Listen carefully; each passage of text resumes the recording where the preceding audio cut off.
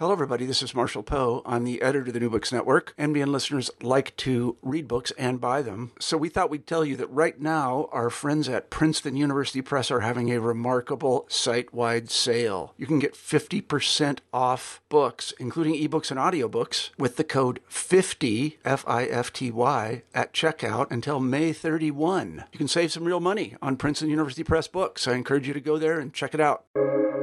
Welcome to the New Books Network. Welcome back to New Books in the American West, a channel on the New Books network of podcasts. I am your host, Stephen Hausman. I'm an assistant professor of history at the University of St. Thomas in St. Paul, Minnesota. And today, I'm speaking with Daniel Joseph Burge.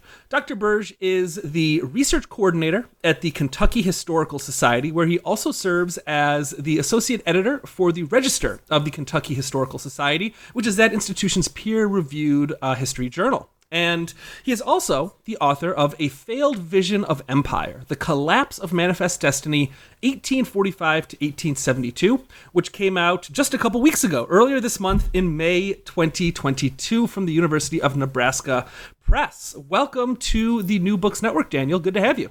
Thank you so much for having me. I'm excited to be here. Why don't we start, as is traditional on the New Books Network, by just hearing about you as an author. Tell us a little bit about yourself and about your background and maybe how you became interested in history. Sure. So I grew up right outside of Washington, D.C., and ended up going to several institutions in the area. So I went to University of Maryland, at the time University College, and then went on for a master's degree at University of Maryland, Baltimore County. And that's where I really started to become interested in the subject of history, but also realizing that that was what I wanted to go into as a profession. I think throughout my undergraduate career, I was interested in history, but I was, like many students, very unsure of what I wanted to do with my academic career. Did I really think I was capable of going on long-term into this profession? It seemed somewhat daunting. But I got to the University of Maryland, Baltimore County, and that's where I encountered a couple of professors who really pushed me towards researching more, thinking more about some topics that I was interested in. And that's the point where I decided to just take the step, apply for PhD programs, and see how that worked out, which somewhat interestingly brought me down to Alabama. So a place that I had never even been before applying for the PhD programs. I was accepted at the University of Alabama. So I moved down there in 2011 and ended up working with Dr. George Rabel, who is most known, or who studies the Civil War, sort of Reconstruction. He's did a book on Reconstruction, I should say, but mainly a Civil War historian. I worked with Rabel and was interested in the subject of Manifest Destiny. That's sort of what I hit on when I was working on my master's degree at University of Maryland, Baltimore County. So I decided to take that into the PhD program, expand it, sort of build on what I had learned previously. And so I spent 6 years at Alabama, graduated in 2017, and I'm quite excited to have turned the dissertation with some good revisions, some heavy revisions, but eventually turned it into the book. And I'm excited to have that out. Just to sort of expand a little bit upon what you mentioned, I now work in more of a public history venue. I'm an associate editor at the Kentucky Historical Society in Frankfort, Kentucky. I also run the fellowship program. So lots of academics who come to the Kentucky Historical Society to do research.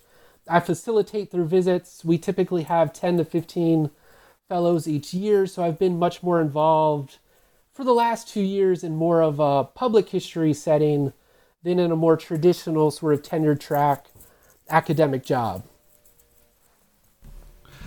And what in that whole process got you interested in this particular history? What brought you to the topic of Manifest Destiny and of American expansion in the 19th century West? You're talking about kind of, cutting your historical teeth in places like Alabama and in the area around Washington, D.C. So what brought you to the West and to this quest of expansion?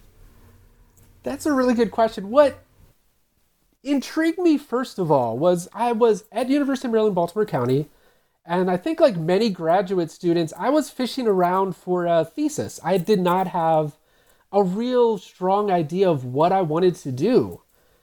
I was interested in mid-19th century history, so anything to do with the US-Mexican War. And I was going through some of the congressional debates. And as I was going through these debates in 1846, 1847, I came across a couple of speeches where a congressman, and in one case a senator, made fun of Manifest Destiny and just came out there and just started going on and on about how this was blasphemous and just a terrible idea, and there's nothing sort of edifying about Manifest Destiny, and how can anyone believe in this? So I was sitting there going, this is an interesting topic that I'm not sure people have explored to an extent. So I started doing a little background. I took it at the time to Dr. Terry Boughton, who generally does U.S. Revolution, sort of American Revolution. He was interested in it, and he's the one who said, Daniel, you should really look into this more, figure out who these people are, why are they talking about Manifest Destiny. He didn't think anyone had really done a similar study, and as I'll get to as this interview goes along, I'm sure, I found out later that there are people doing really excellent work on Manifest Destiny that I do agree with. So I will certainly sort of bring them up and talk about them as we go. But at the time, I was just intrigued by who are these people talking about Manifest Destiny? Why do they disagree with it? What sort of is that background that I did not understand? I had been taught, I think like most people, I would say even through today, Manifest Destiny is super popular. Manifest Destiny is something that the majority of Americans believed in. This is something that most people sort of just tacitly accepted. They believed in it. And I didn't understand why so many people I was coming across simply did not agree with it and openly expressed sort of their dissatisfaction with the ideology. So I started researching that. I finished the thesis. It was somewhat short, I think like most master's theses are. I covered the US-Mexican War, so 1846. I briefly touched on filibustering, so brought the story up to 1850, but that was pretty much the extent of where the thesis took me. At the time, I really didn't think it would turn into sort of a bigger project. When I moved to Alabama, I was thinking of expanding it a little bit and maybe including more filibustering in the 1850s. And when I got to Alabama, it was really that I was just blown away by the amount of material, and that I really started to sort of, what I think hit upon my major insight, which is that individuals are debating Manifest Destiny, talking about Manifest Destiny, sort of thinking about it as an ideology long past the 1840s. It's not something that's just debated during the US-Mexican War. So at that point, what became sort of challenging was, as a historian, to piece these different pieces together. And as someone who was very familiar with the US-Mexican War and sort of the decade of the 1840s, I had to familiarize myself with the sectional crisis and bring it through the 1850s. Then I couldn't just end the story in the Civil War because so much keeps happening after that.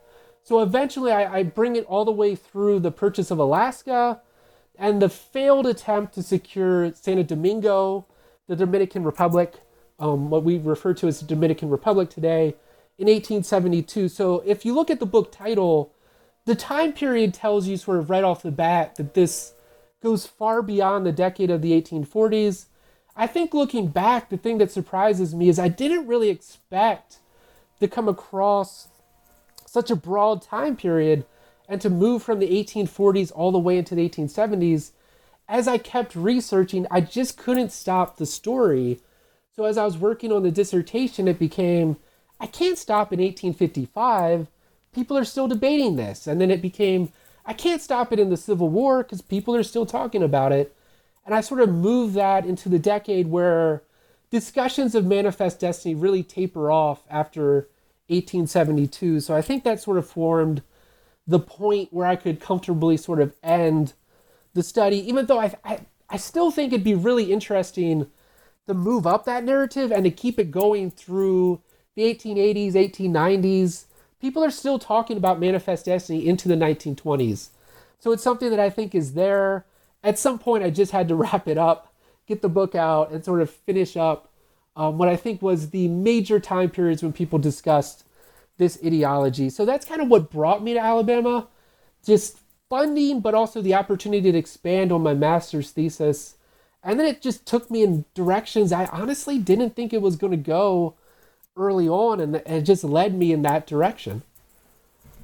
You know, it's so funny, and this is something that, as you were saying, I'm sure we'll talk about in a little bit, but you know, I teach undergraduates, and you were talking about how people just assume that Manifest Destiny is just this thing that everybody accepted in the mid-19th century. And I do sort of like an informal poll at the start of the semester every year in my intro, U.S. History since 1865 course. And one of the things that all the students say that they know about 19th century American history is, oh, Manifest Destiny was a thing. Like, everyone believed in some idea called Manifest Destiny. And what your book is doing is complicating that narrative, which, as you said, still carries a lot of weight today, still very much holds true today, that people still think that this is just a thing that everyone believed in. But what you're saying is that that's not really the case at all. And that is the trickiest thing I've come across. Is when I originally started this project, my idea was just, okay, I'm going to flesh out who these people were who were opposing it. I didn't think there were a lot of them. I just thought it was interesting that there were people opposing it. As time passed, it just expanded and expanded to the point where I go, wait, it doesn't seem like the majority of people are speaking up for this. Yeah. But you're absolutely right. My wife teaches 8th grade social studies, and the story of Manifest Destiny is just ubiquitous. I mean, it's taught, I think we all pick it up either in school or we sort of just hear about it. But even if you talk to 8th graders, oh, Manifest Destiny, it's Dr. Bird studies Manifest Destiny. They have an idea of what that means, and it's very much what I think your students talked about. This idea of expansion, super popular. It's just sort of this era. And as I was exploring this topic, I just came across, okay, that's really a narrative that we've really produced in a short space of time, that it's really taken over. But I do think it's amazing the extent to which that narrative does dominate today at all levels. I mean, it's sort of just accepted that Manifest Destiny is just like hovering in the air, and people just sort of just believe in it just because it's just there in the 1840s. Well, why don't we take a step back and just start by even defining what it is that we're talking about. So what is Manifest Destiny? Where does this term originate? How do people usually conceive of this concept's meaning? Okay, so this is where it does get a little bit tricky, because I will state right off the bat that if you read 5 books that talk about Manifest Destiny, they will give you different definitions. And I think I originally worked off of some of these definitions. Traditionally, it will read something like Manifest Destiny is the idea that the United States was destined to expand from the Atlantic to the Pacific. So Manifest Destiny as sort of continental expansion, usually using words like accomplished, fulfilled, whatever word you want to use to say when you hit the Treaty of Guadalupe Hidalgo in 1848, that's sort of just the end of the story. Manifest Destiny's done. People stop talking about it. It's sort of how the U.S. expands. That's your traditional definition. And there's other aspects that people typically throw in. Manifest Destiny is sort of a hangover, if you will, from Puritan ideology that holds that the U.S. is sort of this chosen nation destined to conquer, destined to expand, and that's what sort of infuses the thinking in the 1840s and leads people to eventually move into Texas, New Mexico, and really once they get to California, sort of see that as filling out, if you will, the boundaries of the United States, which is problematic, which I'm sure we'll get to as this sort of discussion goes along. What I quickly came to realize is, first, you can't just delimit Manifest Destiny to the 1840s. Although people see it as continental sort of expansion, people are talking about it in the 1850s, in the 1860s, in the 1870s, really up until the 1920s, in a sense that I will define as the idea that the United States is destined to acquire not the Pacific coast, but the entire continent of North America. So really talking about Canada, what becomes the United States in the sense of Atlantic to Pacific, and then stretching down into Mexico, typically with all Central America thrown in as well, sort of seeing it as part of that larger sort of continental dream. As I went back, I did realize that other historians had defined Manifest Destiny in this way before. So I do apologize for those of you who read the book. There's a lot of historiography in the opening sort of introductory chapter. I know sometimes that's not the most exciting sort of material to get through and to read, but it does sort of lay the groundwork for this is how people define Manifest Destiny. This is how I define Manifest Destiny. But the reason why I define Manifest Destiny as the idea that the U.S. is destined to take the continent of North America is because, quite simply, that's how people define it in the 1840s, 1850s, and 1860s. If you're talking about the Democratic Review, if we're talking about the New York Times, if you talk about the Washington Post in a later decade, they all look at Manifest Destiny as this sort of uncompleted, unfulfilled idea that the U.S. is somehow, some way destined to take over all of North America. And I think as we all know, that story plays out differently because that dream doesn't come to pass. So in a certain sense, yes, I do define Manifest Destiny in a different way than many historians have in the past, who just simply see it as continental expansion east to west. What I hope the book shows, and what I hope discussions like this sort of show, is that's because that's really how people in the 19th century saw Manifest Destiny. It's really a later generation that comes along and sort of pictures Manifest Destiny as just an east to west expansion. It's much more expansive than that. People just assumed that the U.S. would somehow acquire Canada, that Mexico would basically be conquered. They were very unsure about how Cuba would come along, but the idea that Cuba would somehow be part of the United States one day, that's sort of the idea of Manifest Destiny. So I define it very simply as the continental idea that the U.S. would control and sort of unify the continent of North America under one government.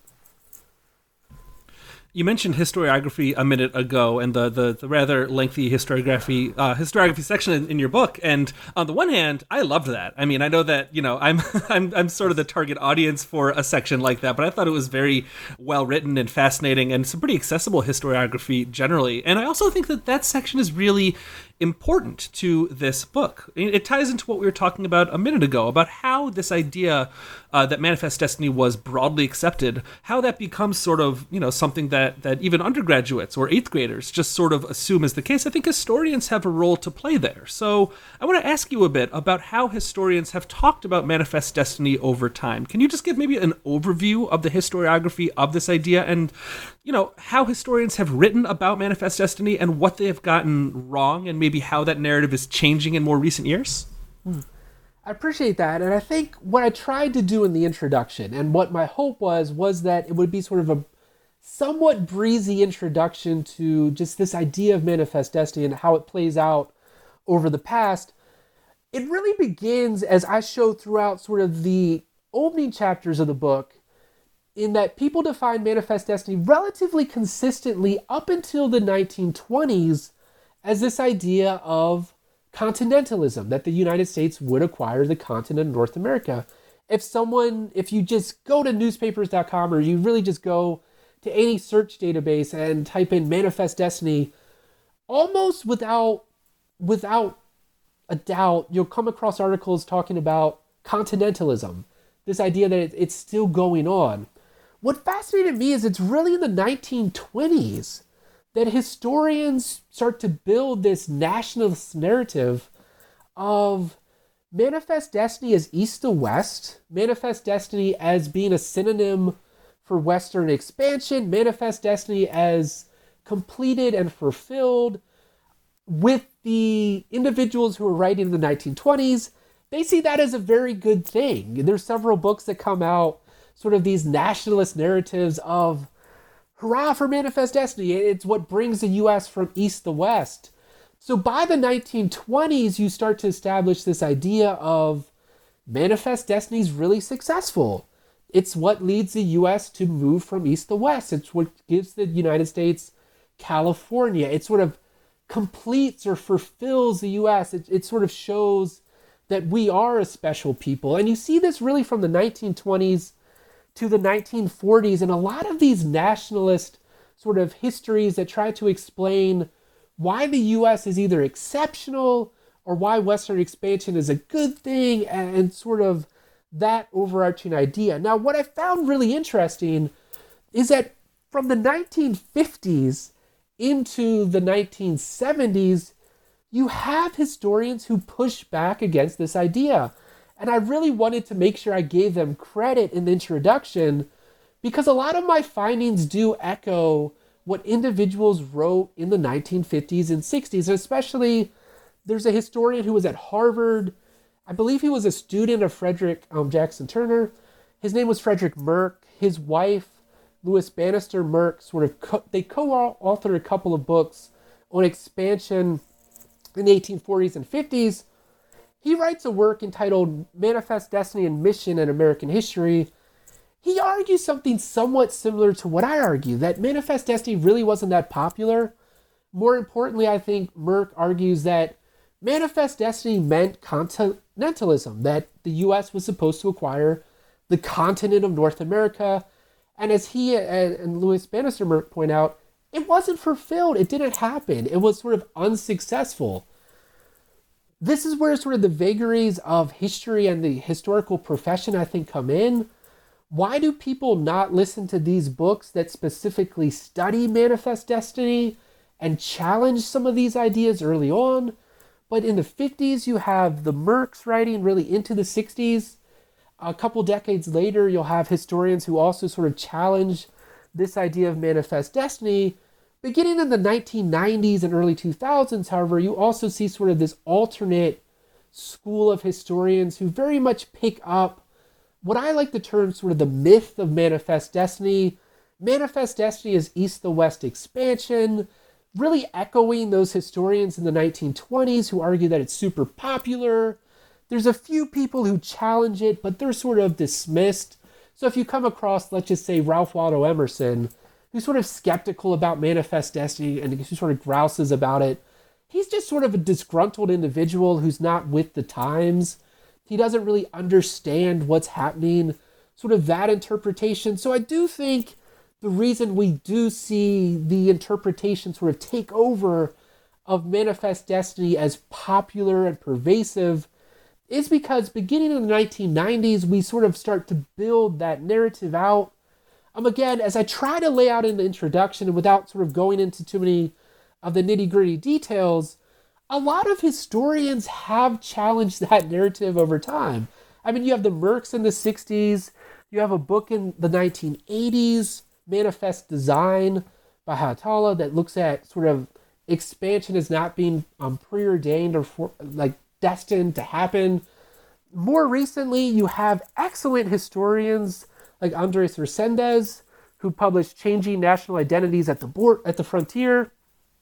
You have Eisenberg, Tommy Richards, Rachel St. John, who have all sort of challenged this narrative of Manifest Destiny in sort of different and unique ways.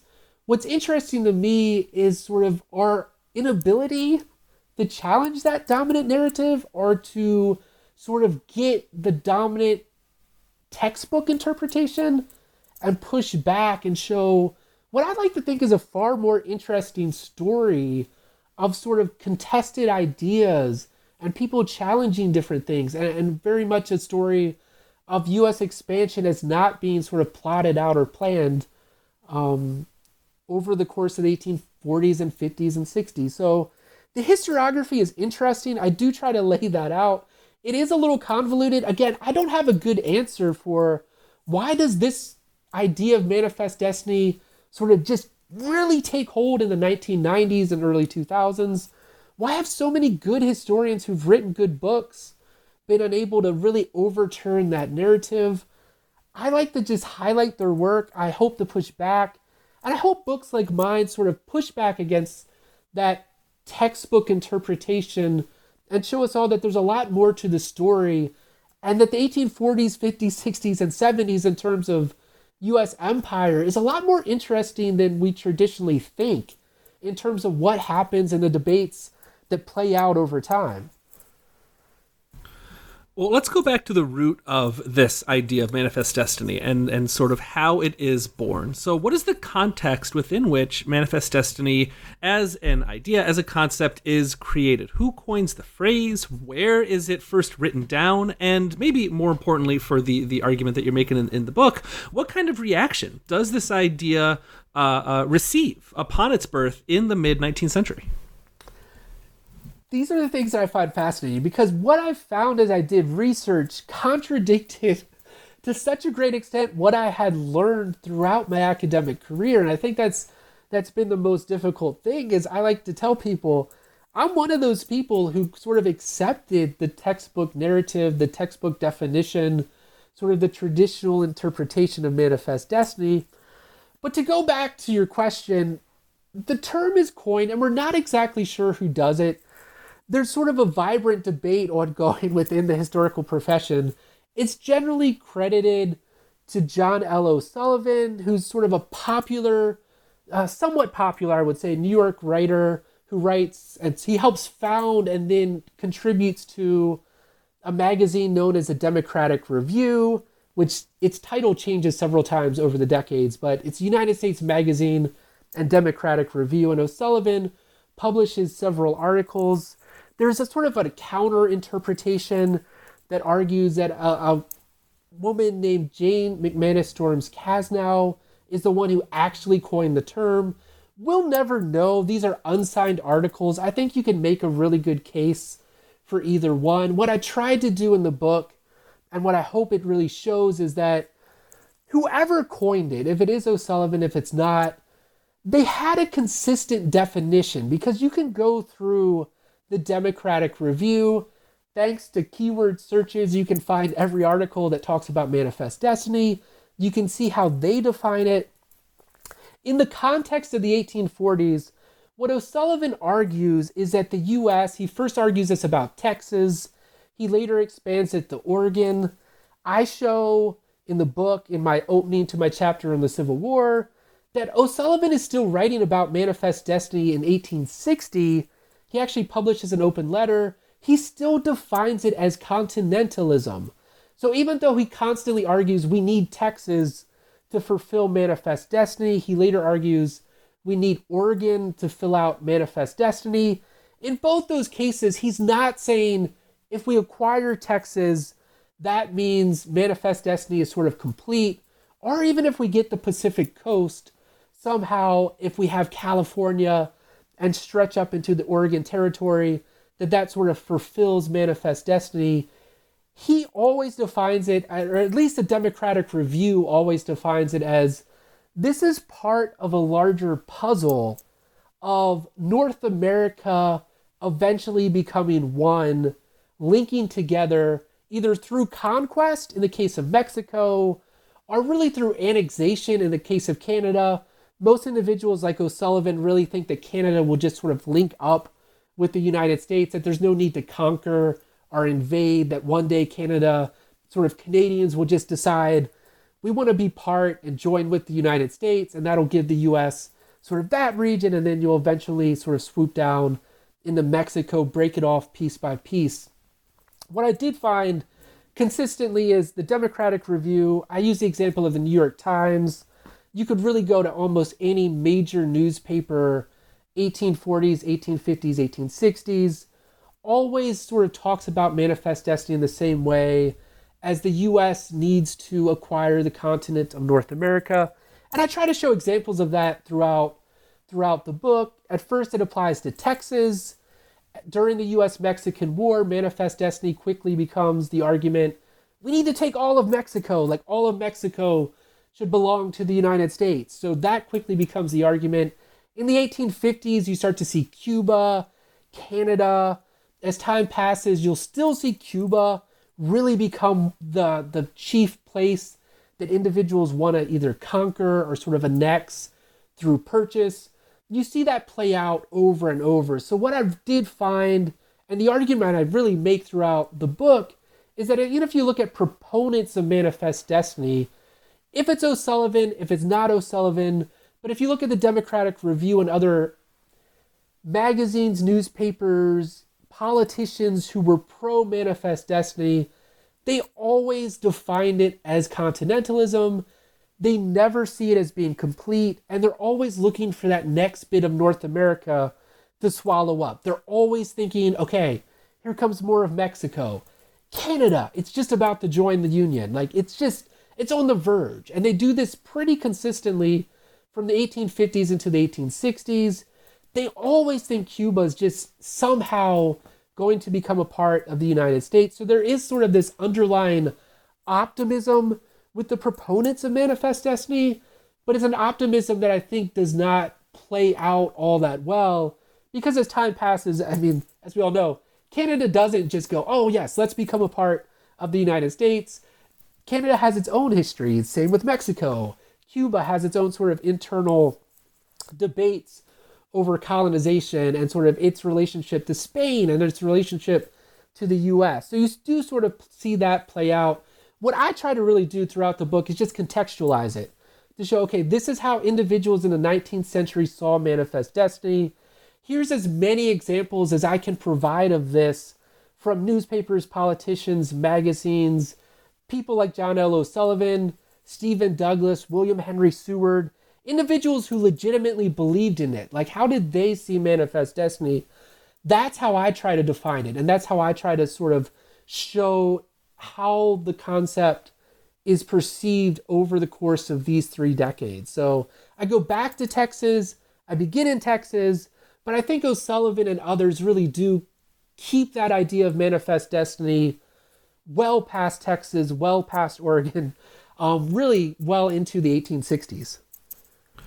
It's so funny that all of these Manifest Destiny proponents and sort of true believers, that they always think that Canada is just about to fall into the hands of the United States, in part because, if I remember correctly, people are making the same argument during the American Revolution and during the War of 1812 that, oh, of course, you know, these northern provinces or Canada is just about to fall into the hands of the United States. They're going to side with us. And that never happens, right? So they're still thinking this well into the 19th century, even though that's never been the case.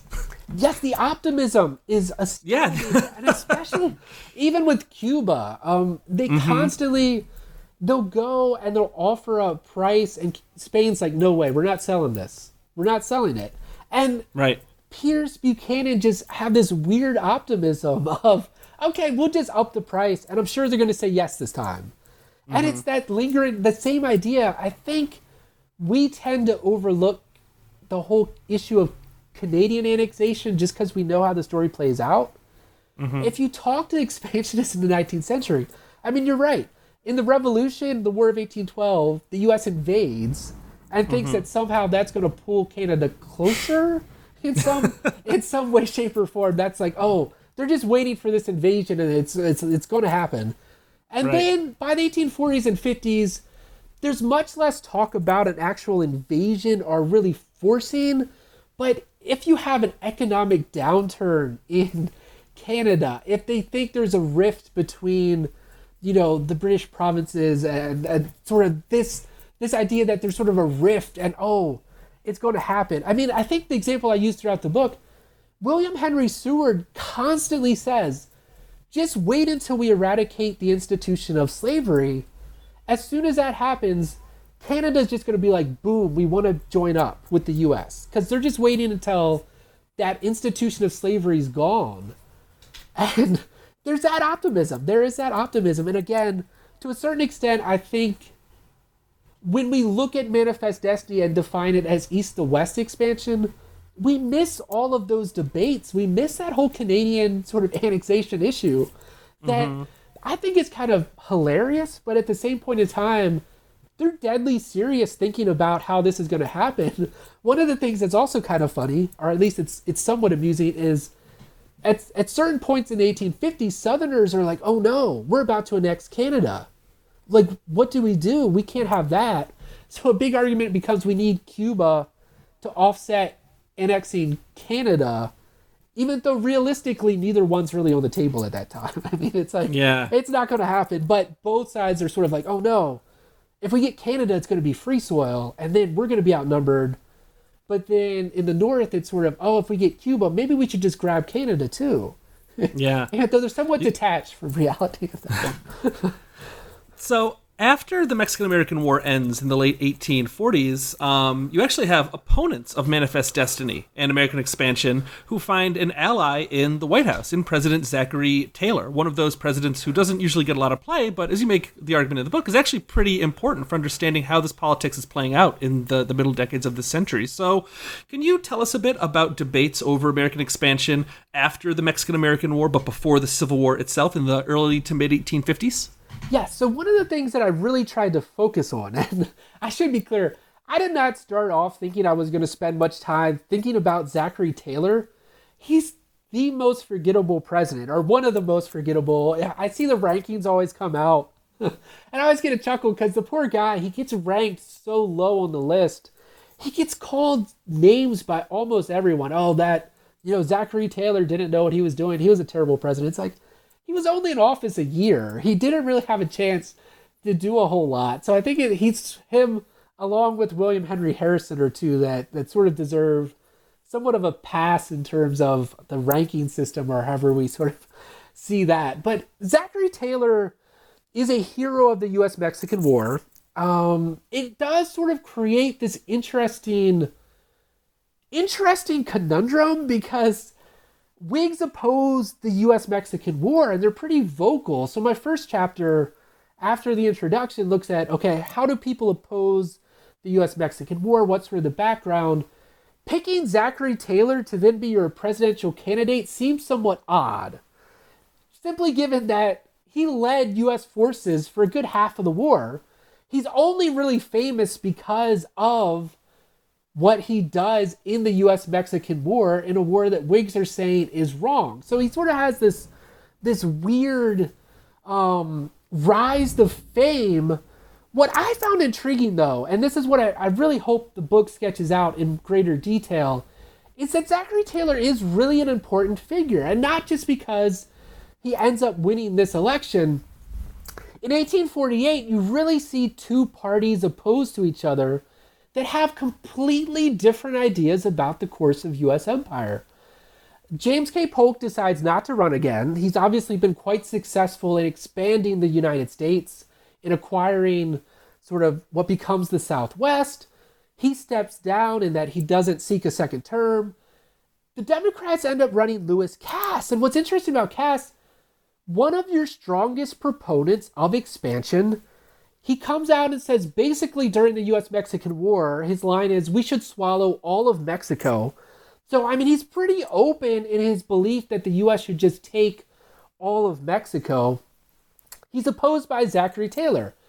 What I found as I researched the campaign of 1848 and then the election of 1848 is really that Taylor's a transitional figure, and that he's the first time a political party really mobilizes in opposition to expansionism, in the sense of the U.S. has enough territory, is the argument the Whigs essentially make.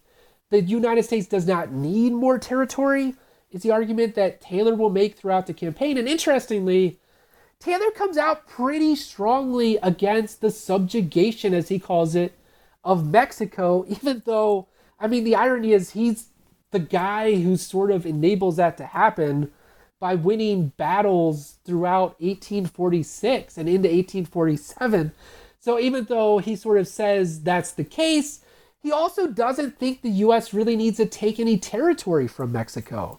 So the Whigs come out very strongly against both the U.S.-Mexican War, taking territory. When the U.S. does end up ratifying the Treaty of Guadalupe Hidalgo, Taylor just becomes interesting because, again, he's running against the idea of expansion, even though he's a military hero who's famous because of the U.S.-Mexican War. He defeats Lewis Cass. And I think what I found as I researched that election more and more is just the way in which Whigs tried to show that the United States would be unsafe if it carried out Manifest Destiny. And some of this, as I'm sure we'll get into, is rooted in a deep-seated racism the idea that you can't have, again, this is from sort of the perspective of the opponents of Manifest Destiny, you really don't want Mexico as part of the United States because you don't want Mexicans within the Union. This idea that the U.S. is just big enough. We really just don't need extra territory. So the Whigs really run with that in 1848. What I just found fascinating was the fact that Whigs are open in their condemnation of Manifest Destiny. They argue that it's really not necessary. They continually, and I have several cartoons throughout the book that point this out, they just completely roast Lewis Cass as, oh, if you vote for Cass, you're basically going to get another war. Do you want a war with Spain? Do you want a war with England? Do you want a war with Mexico again? And they go on and on about this, and I think it is quite effective in that they argue that Manifest Destiny will lead the U.S. into unnecessary wars. Their example is the U.S.-Mexican War, which they see as an unjust and sort of unprincipled conflict. They argue that the U.S. should not have engaged in it, and that the U.S. certainly should not have taken land from Mexico, which I do hope the book does show. I think the Whigs are actually, they sort of understand the looming sectional crisis and the problems that are going to spring up if you grab all this land. But I center that on Zachary Taylor.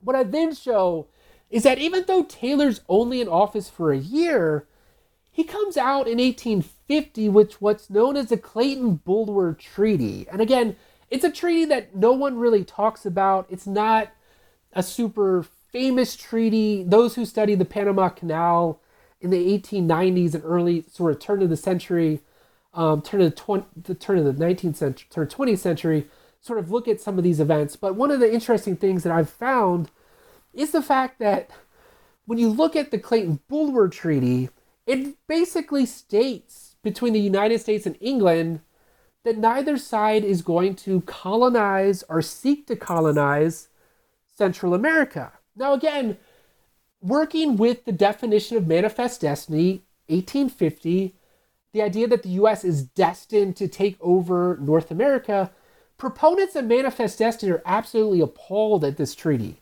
James Buchanan writes off this really quickly, sort of hurried letter asking his friend, William King, who's in the Senate, like, you can't vote for this treaty. The U.S. is destined to eventually acquire all of Central America. You can't sort of believe in this. And what's really interesting is King writes back, and King simply says, I basically have zero interest in acquiring Central America. I think it's a waste of time. We don't need it. Let's sign this treaty with England. And essentially what this treaty does is it sets it up so that the U.S. and England, if an interoceanic canal is ever built, both England and the United States will sort of jointly handle that interoceanic canal through, at the time they were thinking Nicaragua. There were debates about whether you could use Mexico as well to sort of build that canal. But wherever they eventually decided, this idea that the United States and England would sort of do this jointly is interesting. What I found the most interesting, though, and what I really tried to highlight in that particular chapter, Zachary Taylor comes out strongly in favor of the treaty. It's his Secretary of State who negotiates it. But what's really interesting about this particular treaty is that Taylor says in his letter to the Senate, okay, here's the Clayton-Bulwer Treaty. This is its provisions. I don't believe that the United States should seek to acquire these independent Central American republics, that these are all autonomous nations. They deserve to have sort of their own independent lives. He essentially says the U.S. should mind its own business when it comes to these republics. Now, again, that's very different than Buchanan, than the more militant wing of the Democratic Party, which is continually arguing that the United States is going to swallow Mexico. It's eventually going to sort of move into that territory. And eventually sort of all the republics of Central America are going to fall into the hands of the United States. So the Clayton-Bulwer Treaty really strikes at the heart of Manifest Destiny. It is ratified. It easily passes the Senate. So he doesn't have problems getting it through a Democratic-controlled Senate. It's somewhat interesting. I do think, for me, why I tried to focus on events or treaties like the Clayton-Bulwer it's one of the few treaties in U.S. history where the United States sort of frankly states that it's not going to seek to expand. I mean, the history of U.S. up until 1850 is the story of expansion, the U.S. slowly moving into different regions, either taking them by force or sort of using different means to acquire them. To state that the U.S. really has no interest into expanding into these regions is just something that I think should be highlighted, that we should understand. Again, it's not saying that this is sort of the most magnanimous moment in U.S. history, or that the U.S. is really thinking about the good of Central America. Most of those who back this treaty, like King, simply think the U.S. has no business sort of acquiring these regions. But it is interesting how that sort of plays out. So again, I had no interest in Zachary Taylor heading into this project.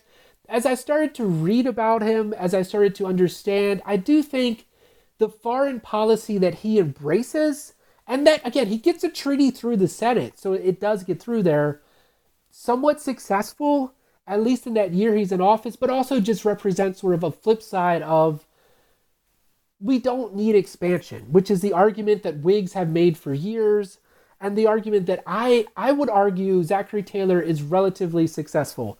So I don't know if that gets him up in the presidential rankings, or if people will actually care about Zachary Taylor at this point. Again, he's a short-lived president, but I do think sort of the contrast between him, and not to go all counterfactual, but what if he's not in office and you have a Lewis Cass in office? What happens sort of if 1848 turns out differently and you have much more of an expansion-minded president occupying the White House? I think U.S. history would look a lot different in the late 1840s and early 1850s if you don't end up with Taylor and Fillmore, both of whom try to squash these attempts to expand the U.S., again, past into, or at least into the region of Mexico, and then taking more of sort of Central America. At the same time, though, as much as you do have, Taylor and the Whig Party who are opposing expansion in a lot of ways, throughout the decade before the Civil War, you also have Americans, at least some Americans, that are trying to take this question of expansion into their own hands and forming what are essentially paramilitary groups in order to expand the boundaries of the United States. Can you tell us a little bit about the history of what becomes known as filibustering, and specifically about the history of Americans coveting the island of Cuba? Yes, this is one of the things that I always try to entertain students with this when I've taught, because everyone finds this so fascinating. To set the stage here, when the U.S. ends the U.S.-Mexican War, it does obviously acquire a great deal of territory and starts to expand west. What you do also see, though, and you see this from individuals who believe in manifest destiny, before the war even ends, John L. O'Sullivan, it's kind of a funny moment. He barges in, or he goes to visit James K. Polk. And O'Sullivan is like, we need Cuba. Like, we must have Cuba. And you start to see individuals approach Polk with this idea of the U.S. just has to have Cuba. Now, again, this is where Zachary Taylor and the Whigs do play an important role, and why I think filibustering needs to be understood in the context of the time.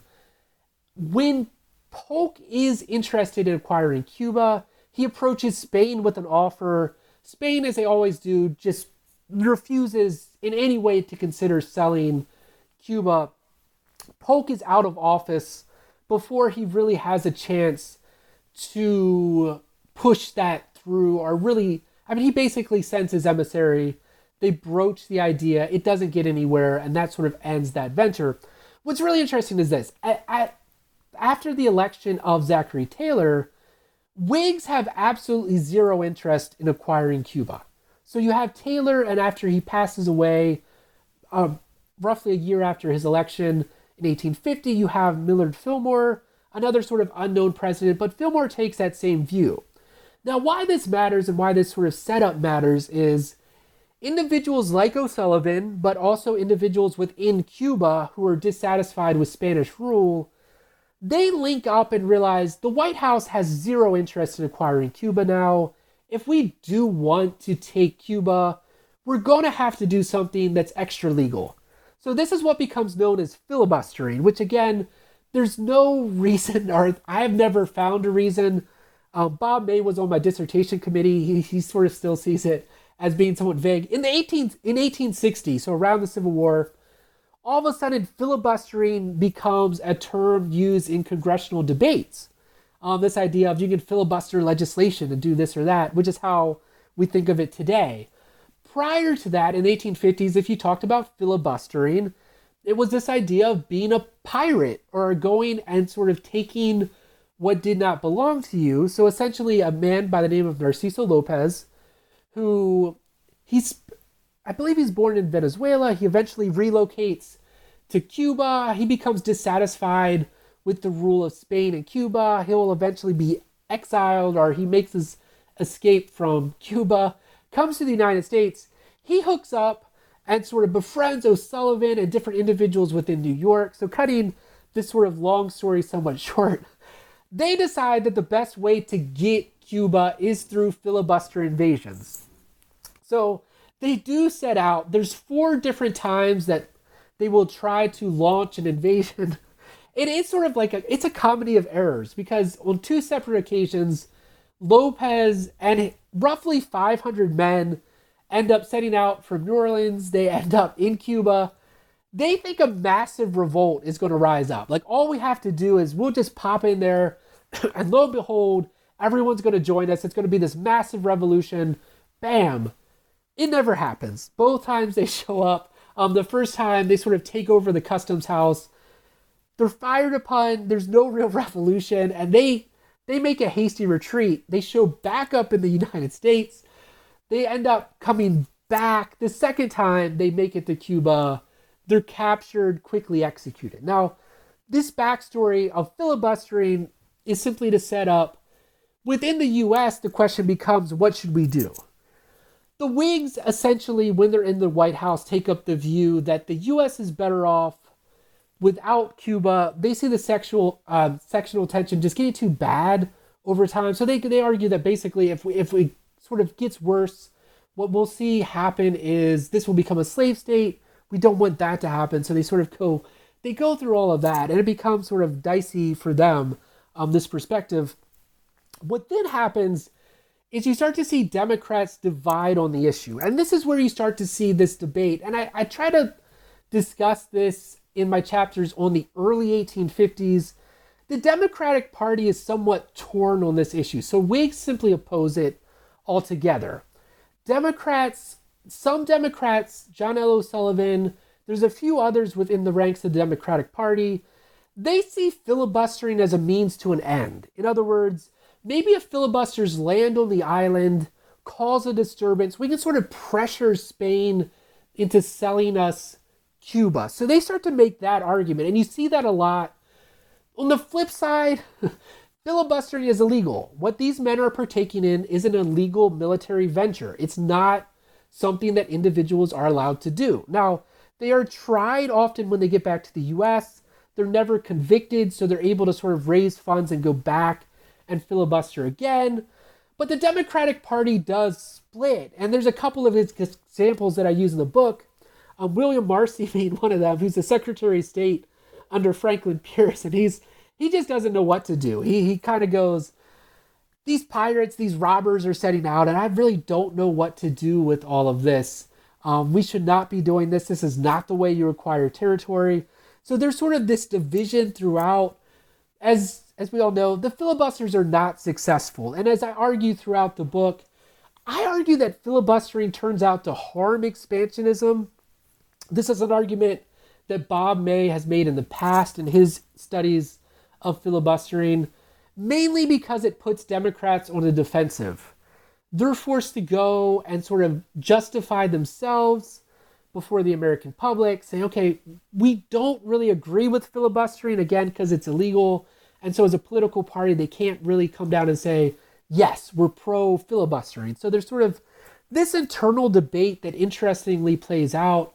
It is, though, sort of a disastrous policy from the 1850s, really from 1850 until 1855, when Pierce sort of abandons the idea that he'll just acquire Cuba.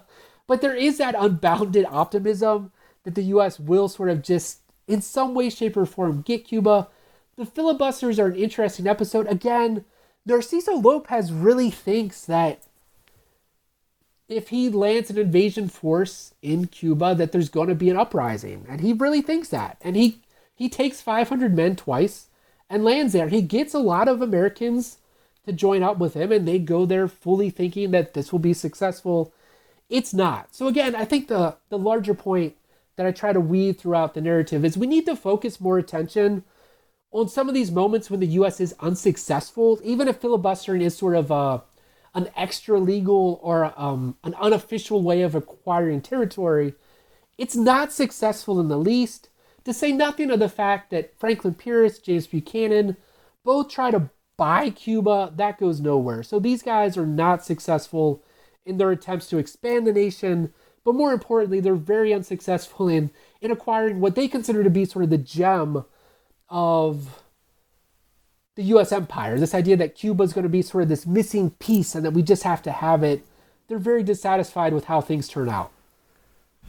And this is a perfect example of, really kind of the title of your book itself, right? That you have these individuals who have a vision of what American empire should look like, and they try to make it a reality, but they fail at doing so, right? Just again, going to show that Manifest Destiny, it can be an idea that some people hold very, very, very close to their hearts, that they believe in very strongly, but it's one thing to believe something, it's another thing to put that idea into action. And in this case, they're failing to do so. Yes, and that's the thing that I think is so fascinating, because when we flesh out this story, it's so much more interesting when we include the filibusters and when we look at sort of these different events. I just think it's much more interesting when we kind of don't overlook the failures of U.S. empire, because I think a lot of historians have pushed back against U.S. exceptionalism to a degree.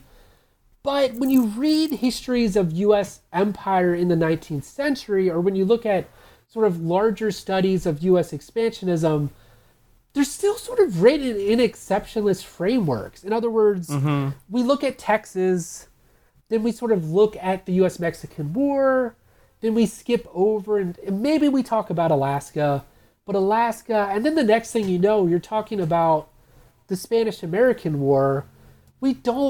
So often we don't look at sort of all of these sort of aborted empire seeking individuals who really think we're going to get Cuba, and who really, if you go back to the 1850s and you tell John L. O'Sullivan, the United States does not own Cuba today in 2022, he'd be floored. I mean, he just thought that was going to happen somehow. Yeah. And yes, he had no plan, but they somehow thought it was going to happen, which is fascinating to me.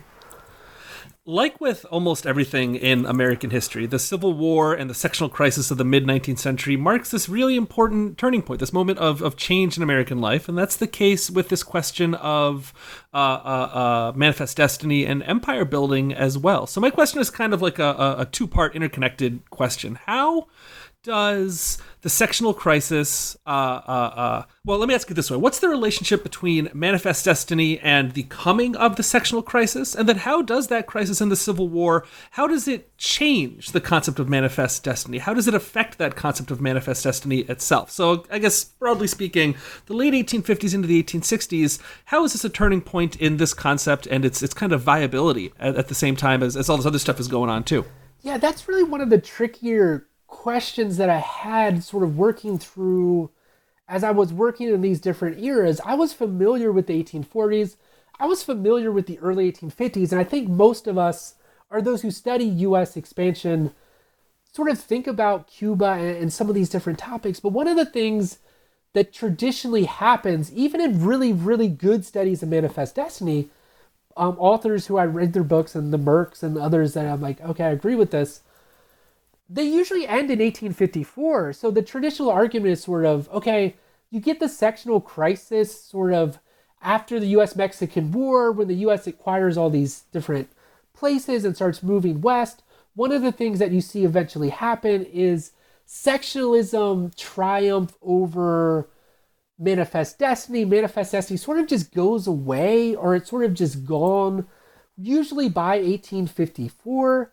What I found is, no, not really. I mean, they're still debating this through the Civil War, which then leads to the question, okay, what are those debates? What do they look like? And this is where you really do start to see much more of a sectional manifest destiny, but also a manifest destiny that is impacted by the growing sectional crisis. And what I mean by that, originally, your support for manifest destiny is really heaviest in New York, some of your bigger urban centers, New Orleans, but also other places in the South where you do have individuals sort of seeking to constantly expand the U.S. empire.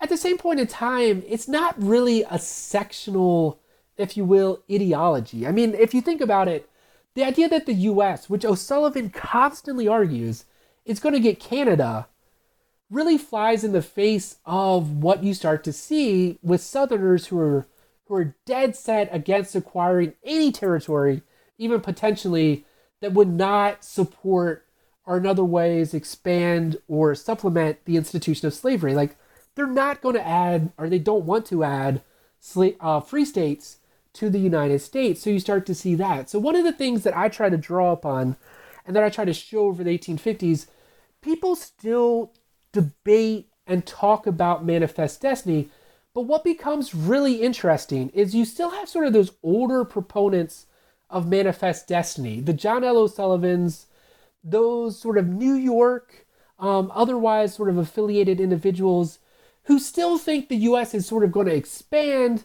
and that the issue of slavery is just not that important. That honestly, it's not really something that we should worry ourselves about.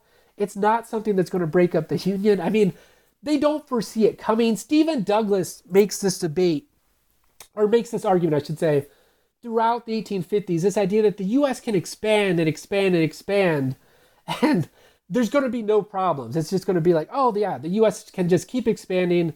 We're never going to see any problems. He was wrong with that, so he does not get that particular issue right. But what I found really interesting, beginning in the middle of the 1850s, as you start to see the Republican Party rise up, you still see expansionists. You still see individuals in the North who believe in manifest destiny. But what's really interesting to me is you start to see the argument more and more that we need to sort of hold off on manifest destiny until a later period of time when the issue of slavery doesn't divide the United States anymore. So Republicans, and again, the Republicans are a diverse coalition, so I don't want to say, okay, they all believe in this or they all believe in that. There's different groups within the party, some of whom are former Democrats who are very sort of pro-manifest destiny or expansion. There's others who don't believe in it. But to a large extent, Republicans build this argument that manifest destiny far too often in the past has been a sectional ideology. And again, I use this example in the book. John P. Hale sort of hits the nail on the head when he argues in 1859. He argues that manifest destiny is continentalism, and that the U.S. is sort of, if you're a proponent of manifest destiny, that means you're supposed to want expansion north as well as south. But the U.S. has been acquiring territories, he argues, predominantly to appease Southerners. So what becomes really sort of the interesting twist in the mid-1850s is you have Southerners who don't necessarily believe in manifest destiny anymore because they don't want Canada.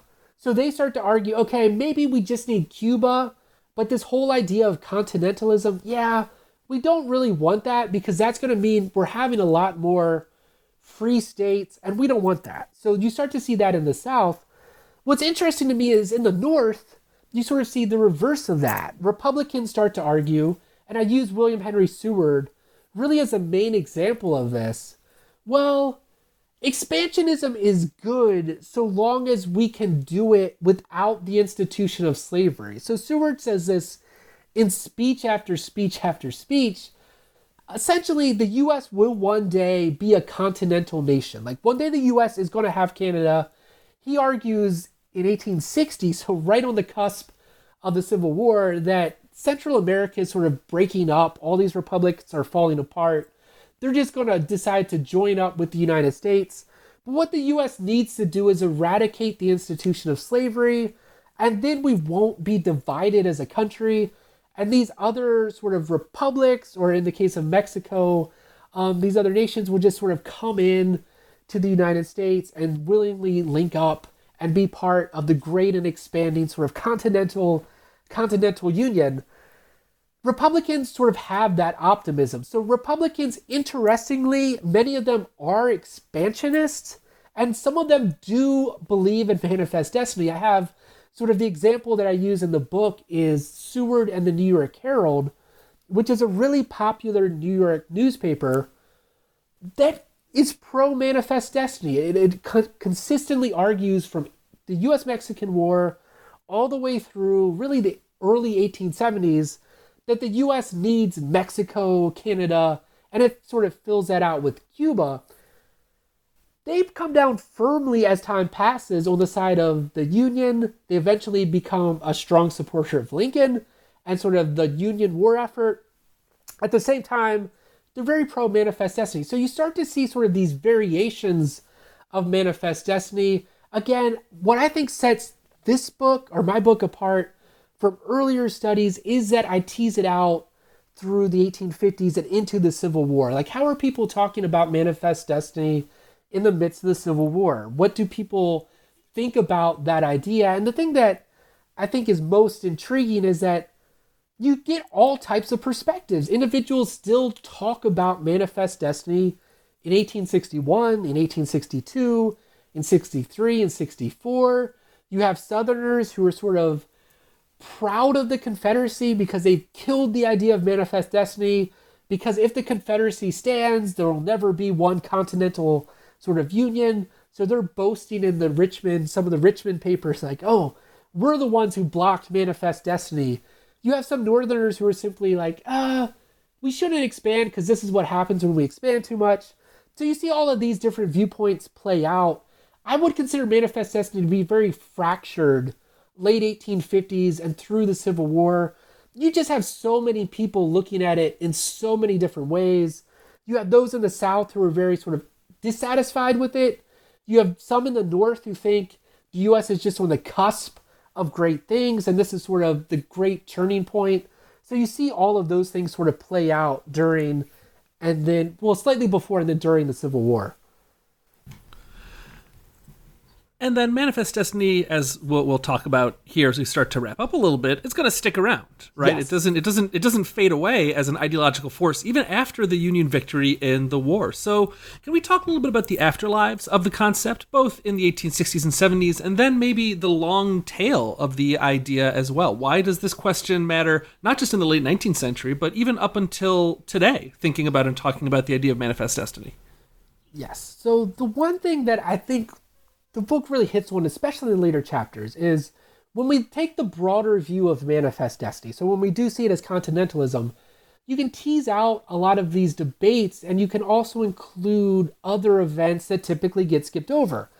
Again, a lot of us who study the U.S. mid-19th century, we know about sort of, okay, the U.S. gets Alaska at some point, but that's not really baked into the narrative of U.S.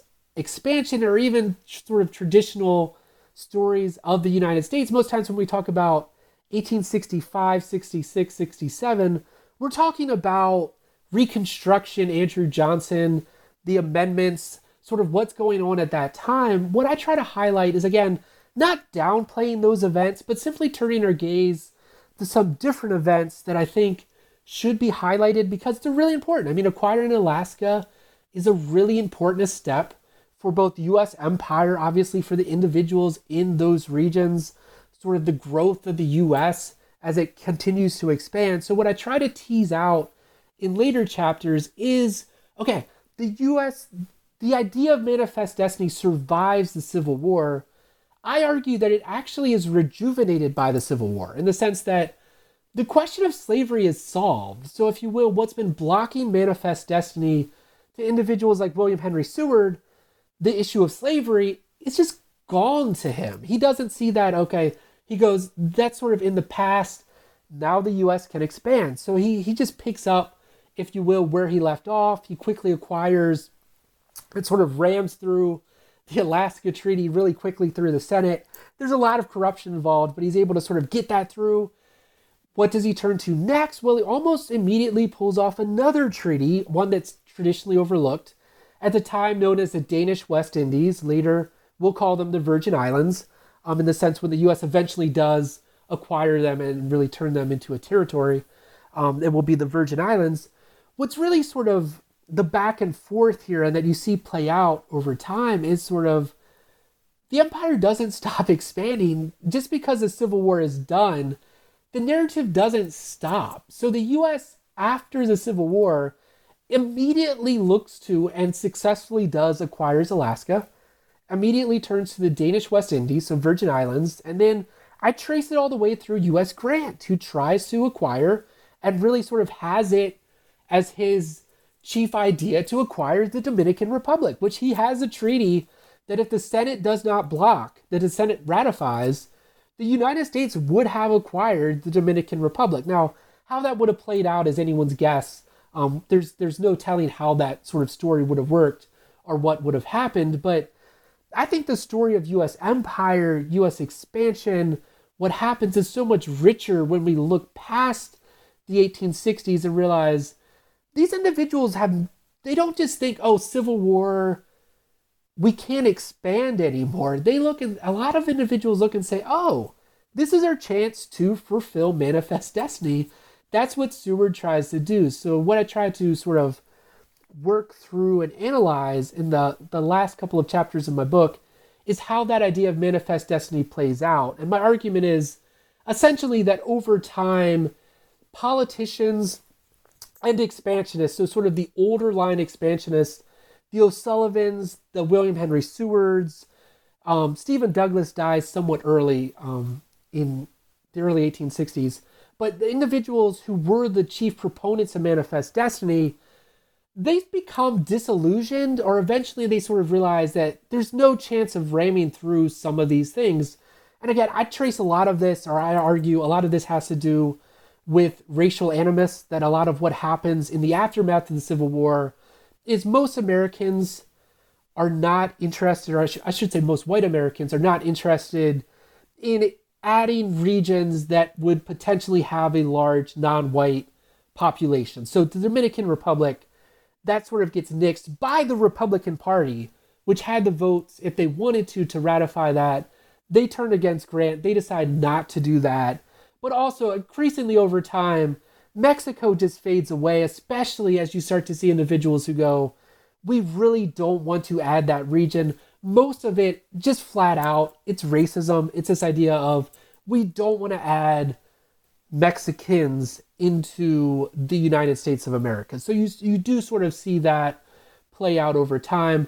What I hope I show in the last chapter is that even those who really firmly believed in manifest destiny, and I use the New York Herald as my main example of this, by 1872, after Grant's failure, most of them come around to the opinion that, yeah, manifest destiny is sort of done for. It's done with. We're not going to have it. It's not going to be successful. There's really a lot of them turn against this idea of adding, as they later say, Cubans, Mexicans, and even to a certain extent, Canadians to the United States. They just think there's really no need for that. We don't want that. So you sort of see that play out over time. So it's a really sort of interesting dynamic. To sort of answer or to get around to the last part of your question, what I essentially argue is that manifest destiny does fade away. But the traditional understanding of manifest destiny, so manifest destiny as Canada, Mexico, and Cuba, sort of as a shorthand for that sticks around until the 1920s. I mean, you see individuals writing about it. I mean, we've talked about this throughout today's discussion. They still think Canada's going to hook up with the United States at some point. Like, it's just going to somehow just decide, okay, we're just going to join up. And there's another big movement in the 1890s that sort of sees Canadian annexation as inevitable. But really through the First World War, you see individuals writing about that, the unfulfilled idea of manifest destiny. I don't have a good answer as to why there's that sudden gap between the 1910s and 1920s and why academic historians sort of lose that traditional definition of manifest destiny, and why so many just sort of delimit it and push manifest destiny into being an ideology of the 1840s. But that's really the narrative that's slowly picked up by the 20s, 30s, and 40s. And as we've talked about, has really become the dominant narrative. I would argue that in spite of the work of some really good historians who have challenged the concept and have pointed out why we shouldn't see it as this unifying concept, that dominant narrative was in place really by 1930, and it hasn't left. So it's ebbed and flowed, but for the most part, if you talk about manifest destiny to someone, they're still going to bring up east to west expansion, and that's going to be how they define it. What I hope I do, and what I hope I did in this discussion, but also sort of throughout the book, is show, okay, when we take the larger view, you sort of see how it plays out. And individuals in the late 19th century did not think it was a particularly successful ideology. I mean, most of those who write about it either say, oh, it's going to happen one day, it's going to happen one day, or else the flip side is they're like, yeah, that day's past, it's not going to happen, we need to just abandon it altogether. You might have just addressed this question a moment ago, but I'm always interested in having my authors kind of view their book almost as a reader, as someone who is picking up their book and reading it, and then thinking back on it maybe 5 or even 10 years down the line. What do you hope would be one big takeaway that you hope someone who reads your book might come away understanding or remembering, or maybe having their worldview change just a little bit further on down the line, do you think? What I hope the big takeaway is from this is honestly that the story of U.S. empire, even Western expansion, is far more interesting and far more intriguing than we've been led to believe. I mean, again, I've hit on this a couple of times. I was a firm sort of believer in the idea that, okay, in the 1840s, people generally believed in manifest destiny. That leads to the sectional crisis. That leads to the Civil War. It's successful. It sort of fades away. What I really hope is someone just picks this up and goes, manifest destiny wasn't successful. Why is that? Why does this story look different? Why does this sort of play out in a different way? I honestly hope in the first place that people can look at that and say, okay, here's how historians build narratives, and here's why we can often miss the point. I think by not going back sometimes to the primary sources and seeing how individuals in different decades, different generations understood themselves, we sort of miss some of those major points, but also understanding that the story is a lot more complex, and it's a lot more, for lack of a better word, unexceptional. One big takeaway that I really hope people get is not only that U.S. empire isn't always successful, the U.S. does not always get its way. Too often in the 19th century, when I pick up textbooks or books, it's sort of like the U.S. just decides what it wants to do, and then it just goes out and does it. It wants Texas, it takes Texas. It wants the coast, it gets the coast. It wants to expand, it gets Alaska. It wants to keep expanding. It sort of meddles in the Spanish-American and the Philippine insurrections, and you sort of see those things play out. And it's always a story of U.S., I don't want to use the word exceptionalism, but this idea that the U.S. is pretty darn successful at doing whatever it wants in terms of its own empire. And I think it's interesting, and I hope readers will flip that narrative around. Ask yourself why, when you look at a map today of the United States, and when you look at North America, Cuba's not a part of the U.S. Canada's still an independent country. Mexico's still there.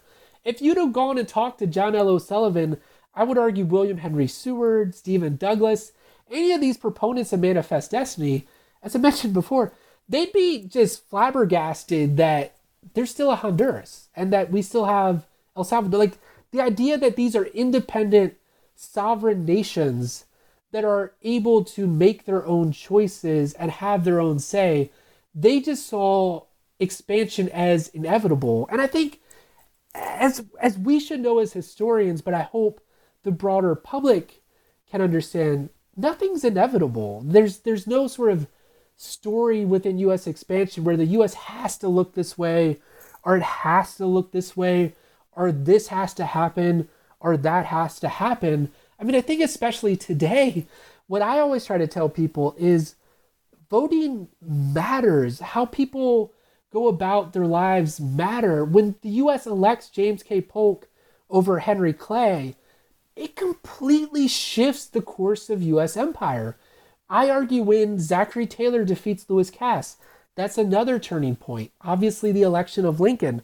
But there are moments throughout U.S. history when I think we need to think about why did things not turn out the way that they turned out. But to go back to the title, the reason I really love the title is because so often we see 19th century empire as successful. Again, not in the sense of being good or bad, even in moral terms, but what the U.S. wanted, it got. I think that's the traditional story of Manifest Destiny.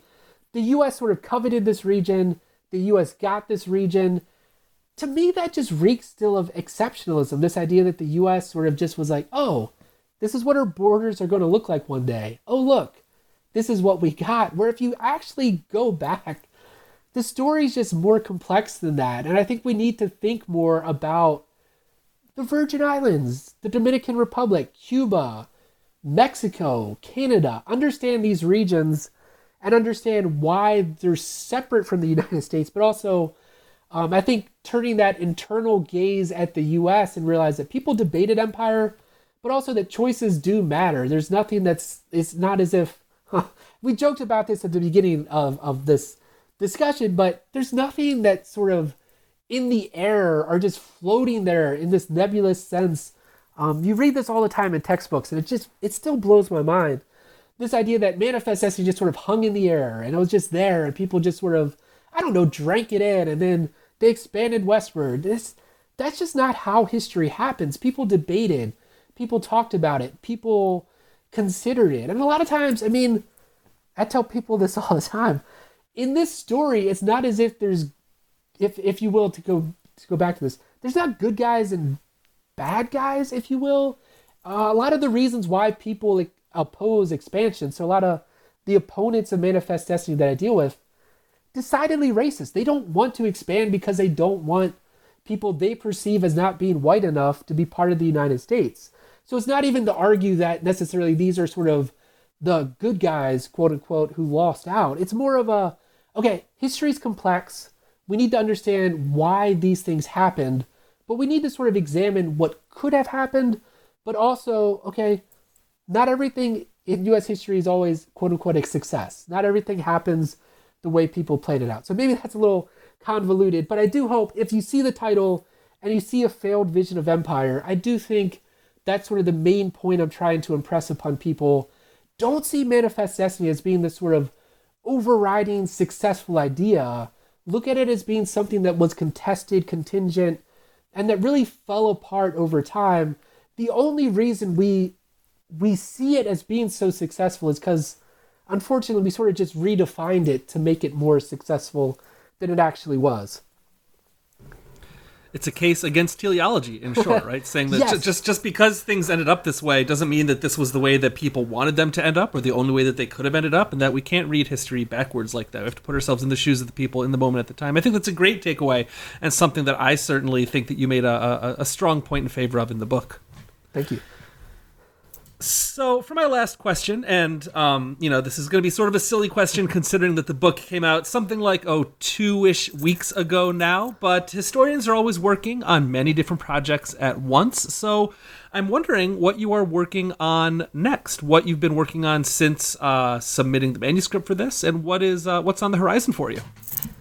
It's hard to turn your attention to something else. This is one of the biggest challenges. It's like, oh, what am I going to do next? One thing that I have done in the past, and it's something that I've always been intrigued with, and I probably should have pitched this earlier as one of the reasons, if you're just a general reader and want to read the book, one of the things I've always been intrigued by, and it's where my cover comes from actually for the book itself. If you see the individual in the front cover sort of dreaming of U.S. expansion, I've always been intrigued by humor and the ways individuals use humor to contest or challenge ideas that we perceive as being dominant, or that sort of go along with ideas that we perceive as being dominant. So one of my my first articles, and it sort of finds its way into various sort of sections of the book. How did people use humor to challenge manifest destiny? How did people sort of use that? So one of the things I've done, and this was somewhat recent, I just had an article come out, and it was a wild time. It came out the same day, May 1st, as the official sort of release date of the book. So the timing was less than auspicious in terms of getting things out and trying to promote them at the same time. But it's an article, Genocidal Jesting, where I look at the ways in which people used humor to argue in favor of genocide by using comic indigenous figures in the mid-19th century. So looking at sort of these ideas of empire through the lens of humor. And it's something that has always intrigued me. One of the things I always ask throughout this book is, okay, if you have Mark Twain, or if you have individuals that sort of faded in popularity, but Seba Smith, David Ross Locke, what were they writing about manifest destiny? One of the things I quickly found is a lot of them, they just saw it as being ridiculous and they made fun of it. And I think that adds a little twist to this idea that we often take it far too seriously and forget that Americans often saw it as something that was somewhat amusing. So this is sort of a long way of saying one of my larger studies that I hope to do is look at not necessarily U.S. expansion, but U.S. humor in the mid-19th century, sort of see how it plays out, sort of go to some of these more comic figures that I establish in the book and that I try to highlight throughout my research in different articles that I've been working on, and looking at how humor sort of plays out. The second study that I'm working on, and sort of the second book project, if you will, it's a history of what I'm terming the Washington Doctrine.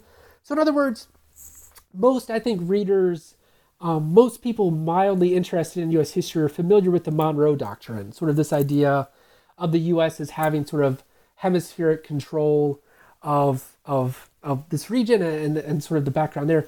What I'm trying to get at is, in one chapter of the book, I look at George Washington and his farewell address and how Americans in the mid-19th century used his farewell address to sort of refract their ideas of empire. So in other words, they argue that George Washington would have opposed empire. He wouldn't have been in favor of the U.S.-Mexican War because he said we should not involve ourselves in the affairs of other nations. And I kept coming across individuals who were using what I term the Washington Doctrine to sort of explore U.S. empire. So my hope, and again, this is sort of long-term plans, a broad study of 19th century empire that really looks at various forms of U.S. expansion spanning from the War of 1812 all the way through the Spanish-American sort of Philippine Wars and what happens in the late 1890s.